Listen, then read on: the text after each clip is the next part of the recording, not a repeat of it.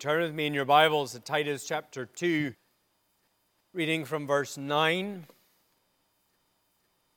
Bondservants, or I think better, slaves, are to be submissive to their own masters in everything.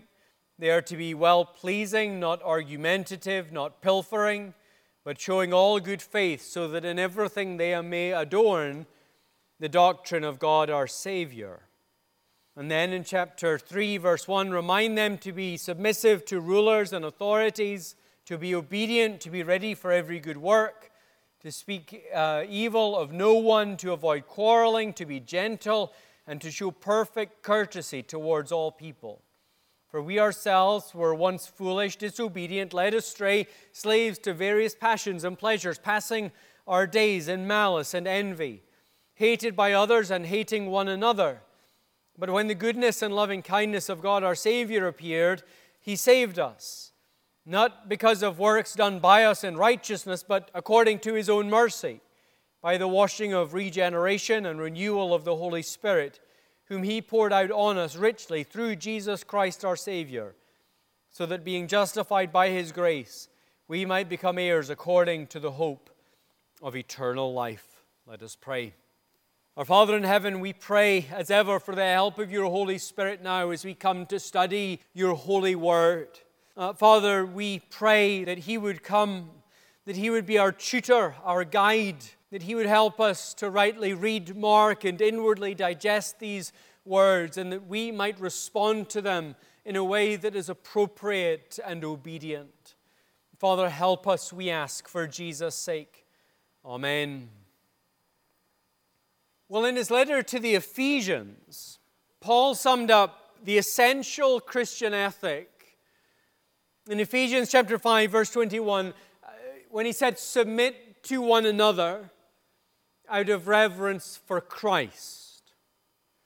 That is to say, as Paul distilled down the ethics of the Christian life and boiled it down to one concentrated sentence, what he wanted to communicate was that our understanding of our relationship to God in and through Christ should utterly devastate our pride and compel us to take a posture of radical humility with those around us.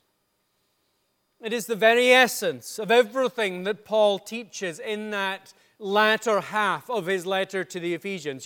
You remember how that letter is structured. In the first half of Ephesians, all the verbs are in the indicative mood.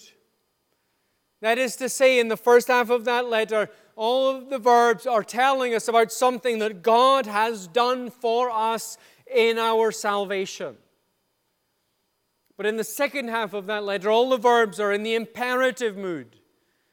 That is to say that they are telling us about what we must now do in response. And the essential thing that Paul wants us to understand, the essential thing that we must do in response to all that we have received from God, and everything that he teases out and applies in his instructions about life together in the church and life in public and life in the family and life in the workplace, all of it is really an application of Ephesians 5:21, that central and core instruction, that central and core ethic, that our understanding of all that we have received from God in and through Christ should drive us on to pursue a life of fundamental self-denial and self-forgetfulness in which we seek always to serve and edify others.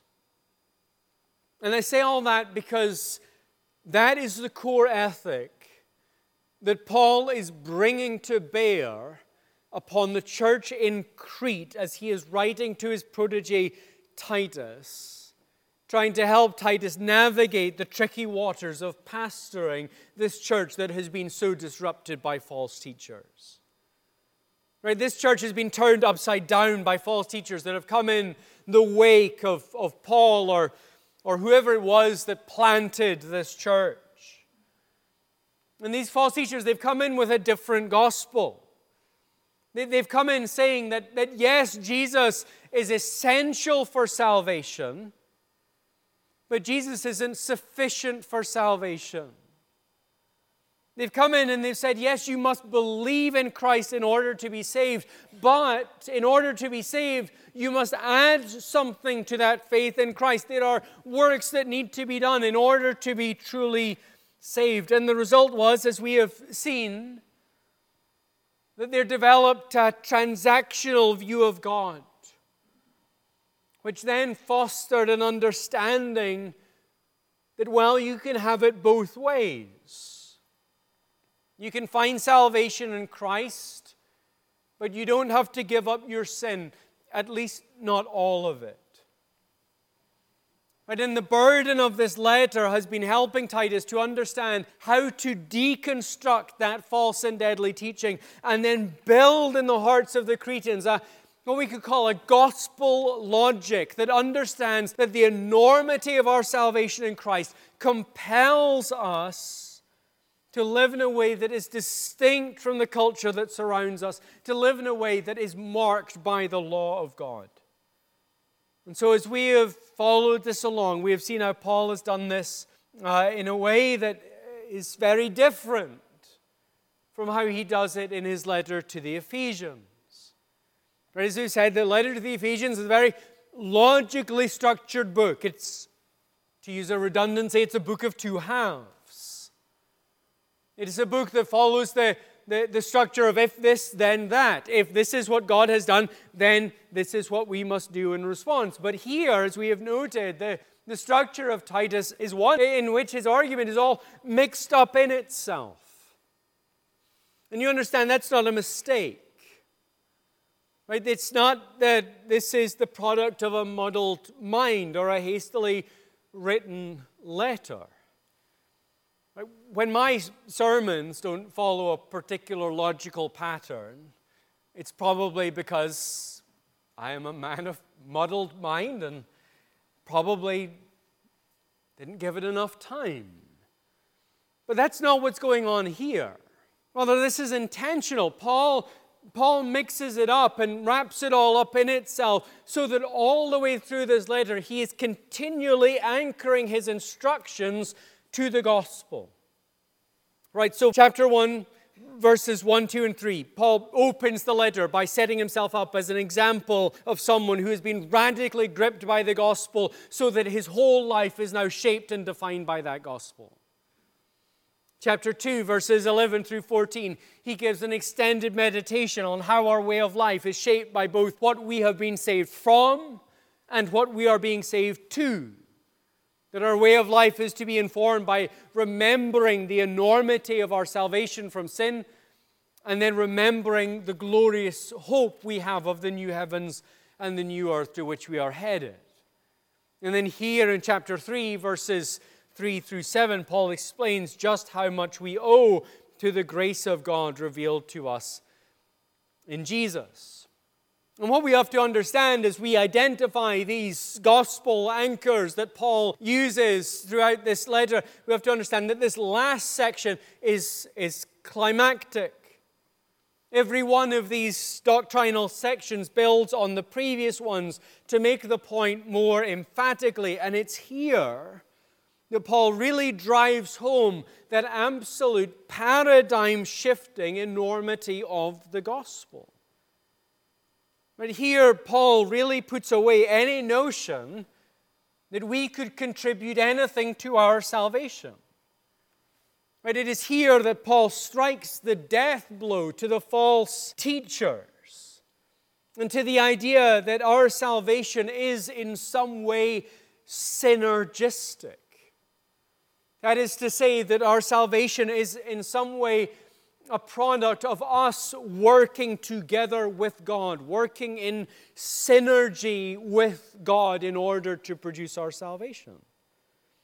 And in its place, Paul reminds Titus, and through him the congregation in Crete, here Paul reminds us through this letter of the absolute totality of our depravity and the absolute depths of our sin and the consequently amazing monergistic work of God to bring us up out of that sin. Right, look at how he describes our condition in our sin. Verse 3, he says, we ourselves were once foolish, disobedient, led astray, slaves to various passions and pleasures, passing our days in malice and envy, hated by others and hating one another. What we like to think of as liberty, the ability to do what we want when we want to do it. What we like to think of as freedom, the freedom to follow our desires, to follow the path of doing what feels good to us. Paul says that's not freedom. That's subjugation. He says that's not living life to its fullest. That's a living death. It's a being constrained to follow, to slavishly follow these urges, these desires, these passions that well up within you. He says it's a life that is self-centered to the point of turning in and beginning to consume itself. Seeing others as a threat that have to be controlled and guarded against. A life that's blind to the things of God. Right, that's what Paul means when he says in verse 3 that in our sin we were foolish. Right, you understand in the Bible, wisdom has nothing to do with knowledge. Right, you can be the smartest man in the world. You can be at the top of your profession. You can be swimming in a sea of academic accolades. And the Bible says you're still not wise. Right? In the Bible, wisdom and foolishness are about how we live our lives in the light of the knowledge we have. And so in Proverbs 1:7, we're told that true wisdom begins with the fear of the Lord. It says it doesn't matter how much knowledge you have, it doesn't matter how much education you have, it doesn't matter how far you've advanced in your career or how many journal articles you've written, unless you see God and honor God as God, then you will never be wise.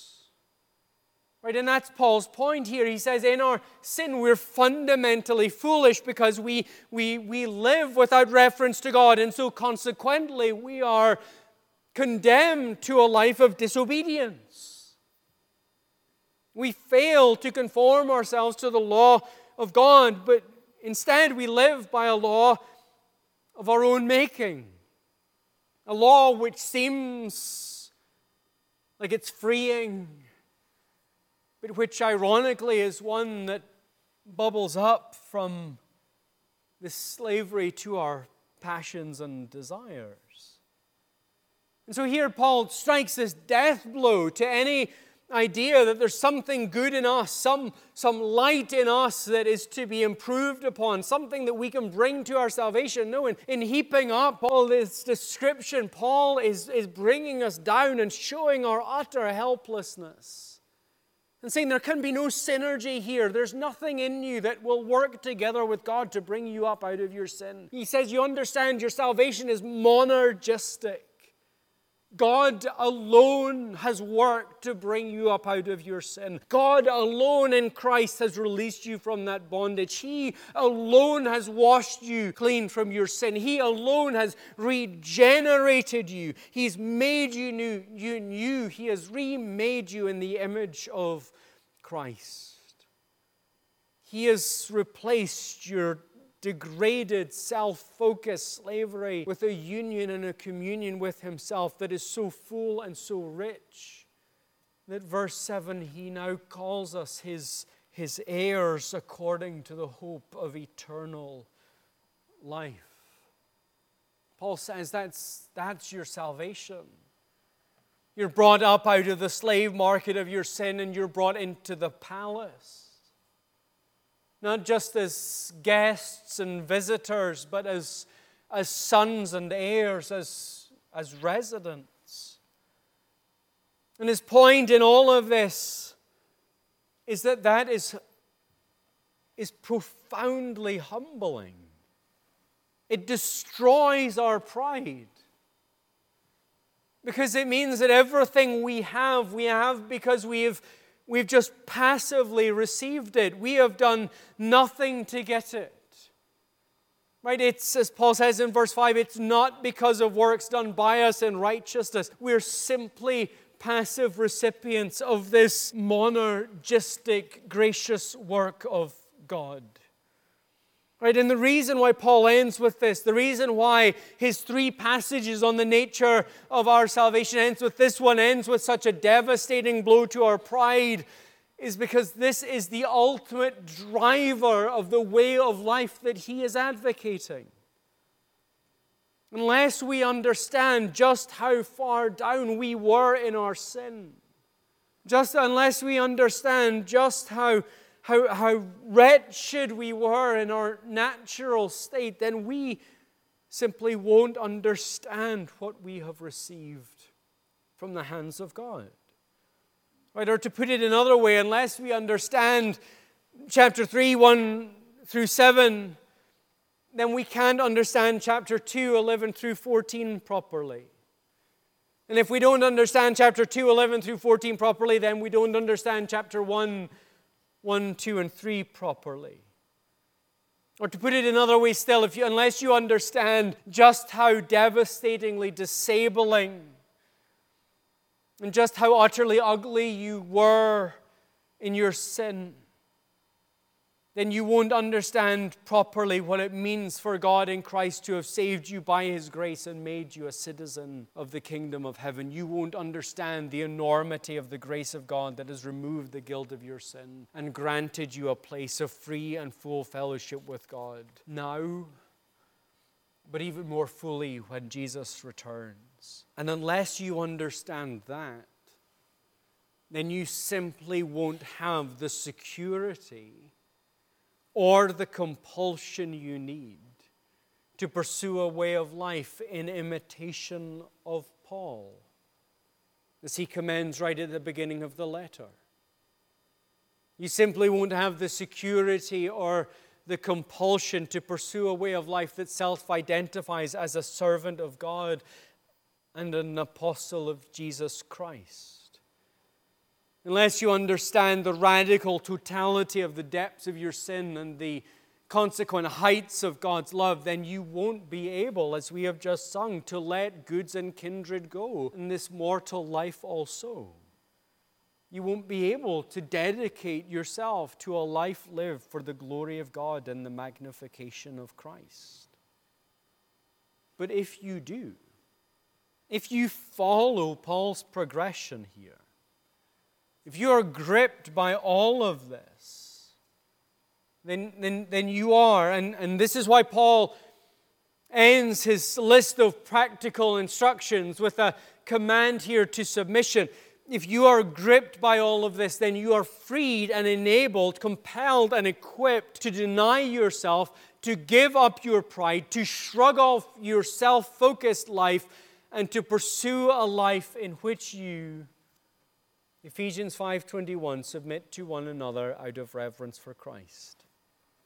Right, that's what Paul is getting at in these final instructions to slaves in chapter 2 and then generally at the beginning of chapter 3.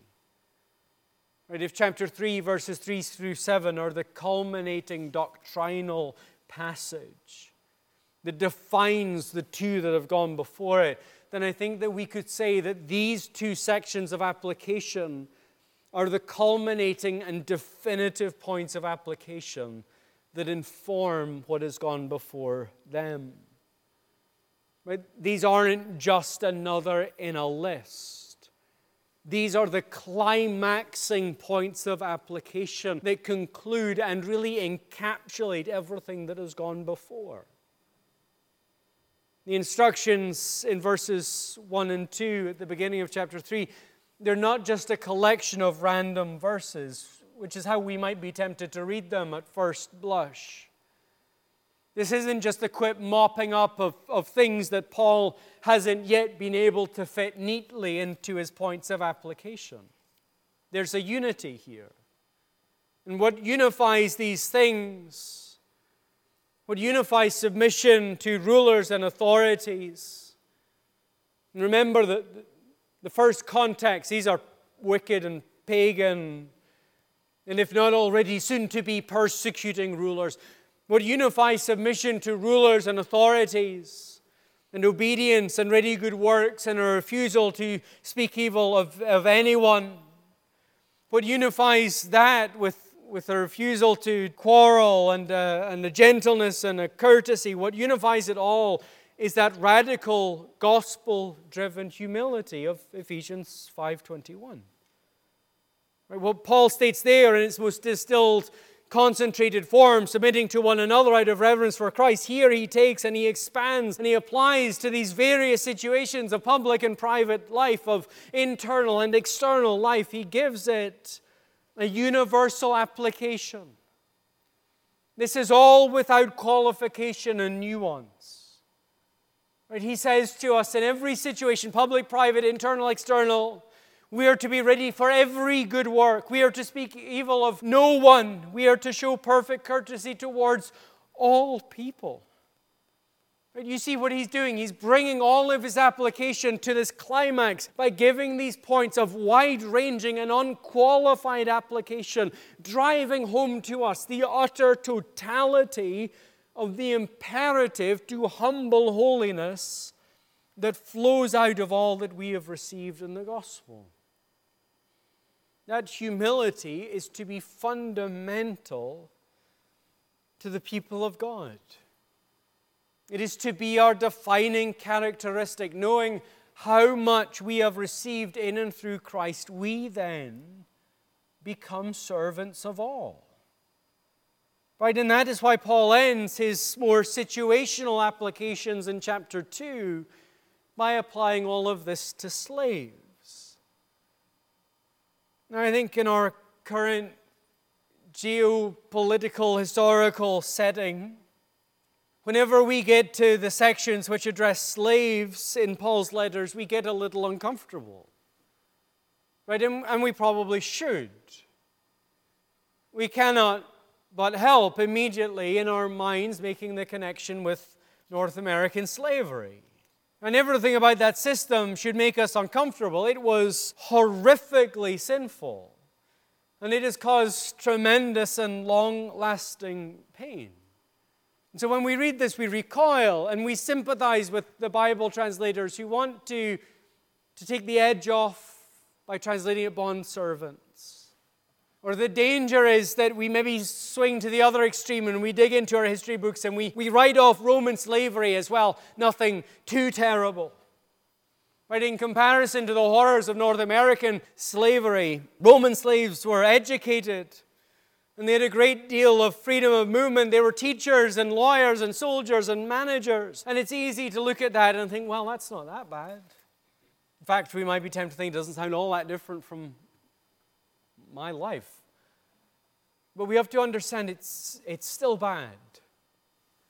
Right, what Paul addresses here, it's not North American chattel slavery. It's not institutionalized man-stealing.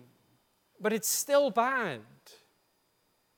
Right, it's still a situation in which one human being belonged to another. In which one human being is captive to the will of another human being. And for all of the advantages that Roman slaves, at least some Roman slaves had, legally they had little right of recourse. And there were many times when their owners were abusive and tyrannical towards them. Right, think about it even from Scripture. Why would Paul have to command Christian slave owners to treat their slaves with respect? Because the overwhelming temptation is not to. Why would he have to teach the Christian slave owners to treat their slaves with justice and fairness? Because it was fundamental to the system to not treat your slave with justice and fairness. Why would he have to tell them in Ephesians 6 to stop your threatening? Because it is natural for a slave owner to threaten his slaves. So when Paul addresses slaves here, we have to understand he is addressing men and women who are in a dire situation. They're in a horrible situation. And even to them, Paul gives this command to pursue a way of life that is humble and self-effacing, even seeking to do good to those who are keeping them in slavery. Now, why does Paul end his points of relational application with that? Why does he end it with slaves? Because he's setting up an argument from the greater to the lesser. Right? If this is the standard that is held up for those who find themselves in the most difficult and dire circumstances of life, then how much more are the free men and women, the free young men and women, the free older men and women bound by this same principle? Right? It is the climactic point of application that says that even in the most extreme situation in life, this same ethic applies. And if it applies there, then it must apply everywhere else. It applies everywhere because the gospel of our magnificent redemption from the quagmire of our sin and our new position in Christ, our debt to the monergistic work of God to bring us up out of our sin and to unite us to Himself, compels us in all circumstances to put away all pride and self-focus. And in all circumstances to pursue a way of life in which we only seek to give glory to God and do good to our neighbor. It compels us to forget ourselves. It compels us to fix our energy and our attention on the enhancement of another. Well, Paul wants the church in Crete to get what is so vital that we get, is that the gospel by which we have been saved is so amazing, so total, so overwhelming, that when we grasp it, we must necessarily and without qualification be reshaped by it. And specifically, we must be compelled to live a life that forgets self, that gives up the I want, and is focused on simply obeying God and serving others. That's what unifies all of this. It's what unifies all of these interpersonal instructions that Paul has given. It's what underlies his instruction to the elders. It's what underlies his instruction to the older men and the older women. It's what underlies his instructions to the younger men and the younger women. Climactically, it's what underlies his instruction to the slaves. The picture that Paul is painting of what a Christian life looks like is one that gives up the self and that is driven by all that we have received, and so we freely and joyfully give. He is saying that out of our reverence for Christ, we must submit to one another. Let us pray. Our Father in heaven, we pray for your blessing upon us as we seek to heed your word and apply this to our lives. This is a simple instruction that you have given to us, one that can be distilled down just into a few words. But Lord, it is a hard instruction because our wanter is strong. Some of the first words that we learned to say were, I want. And it is hard for us to give that up. But we pray for the grace of your Holy Spirit, that He would continually fill us up with the knowledge of the gospel, that we would understand all that we have received from your hands, and that daily we would take up those nails and that hammer, and that we would crucify the flesh with its desires. That we would put it to death, that we might live as you would have us live. Father, help us, we pray, for Jesus' sake. Amen.